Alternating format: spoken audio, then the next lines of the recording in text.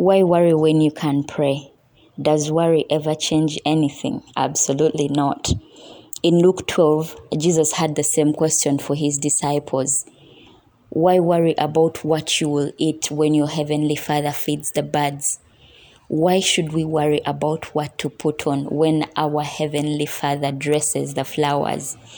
Can any of us, by worrying, ever add a single moment to our lives? Worrying never accomplishes anything. When we worry, the focus and attention is on us.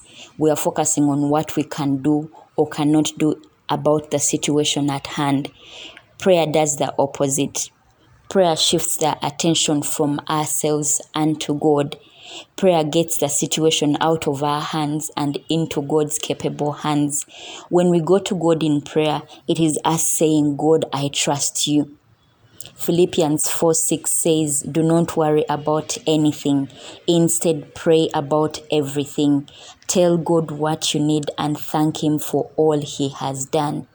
Today, instead of worrying, let us go to God in prayer. Let us submit our needs and our requests unto Him, and let us thank Him for what He has already done.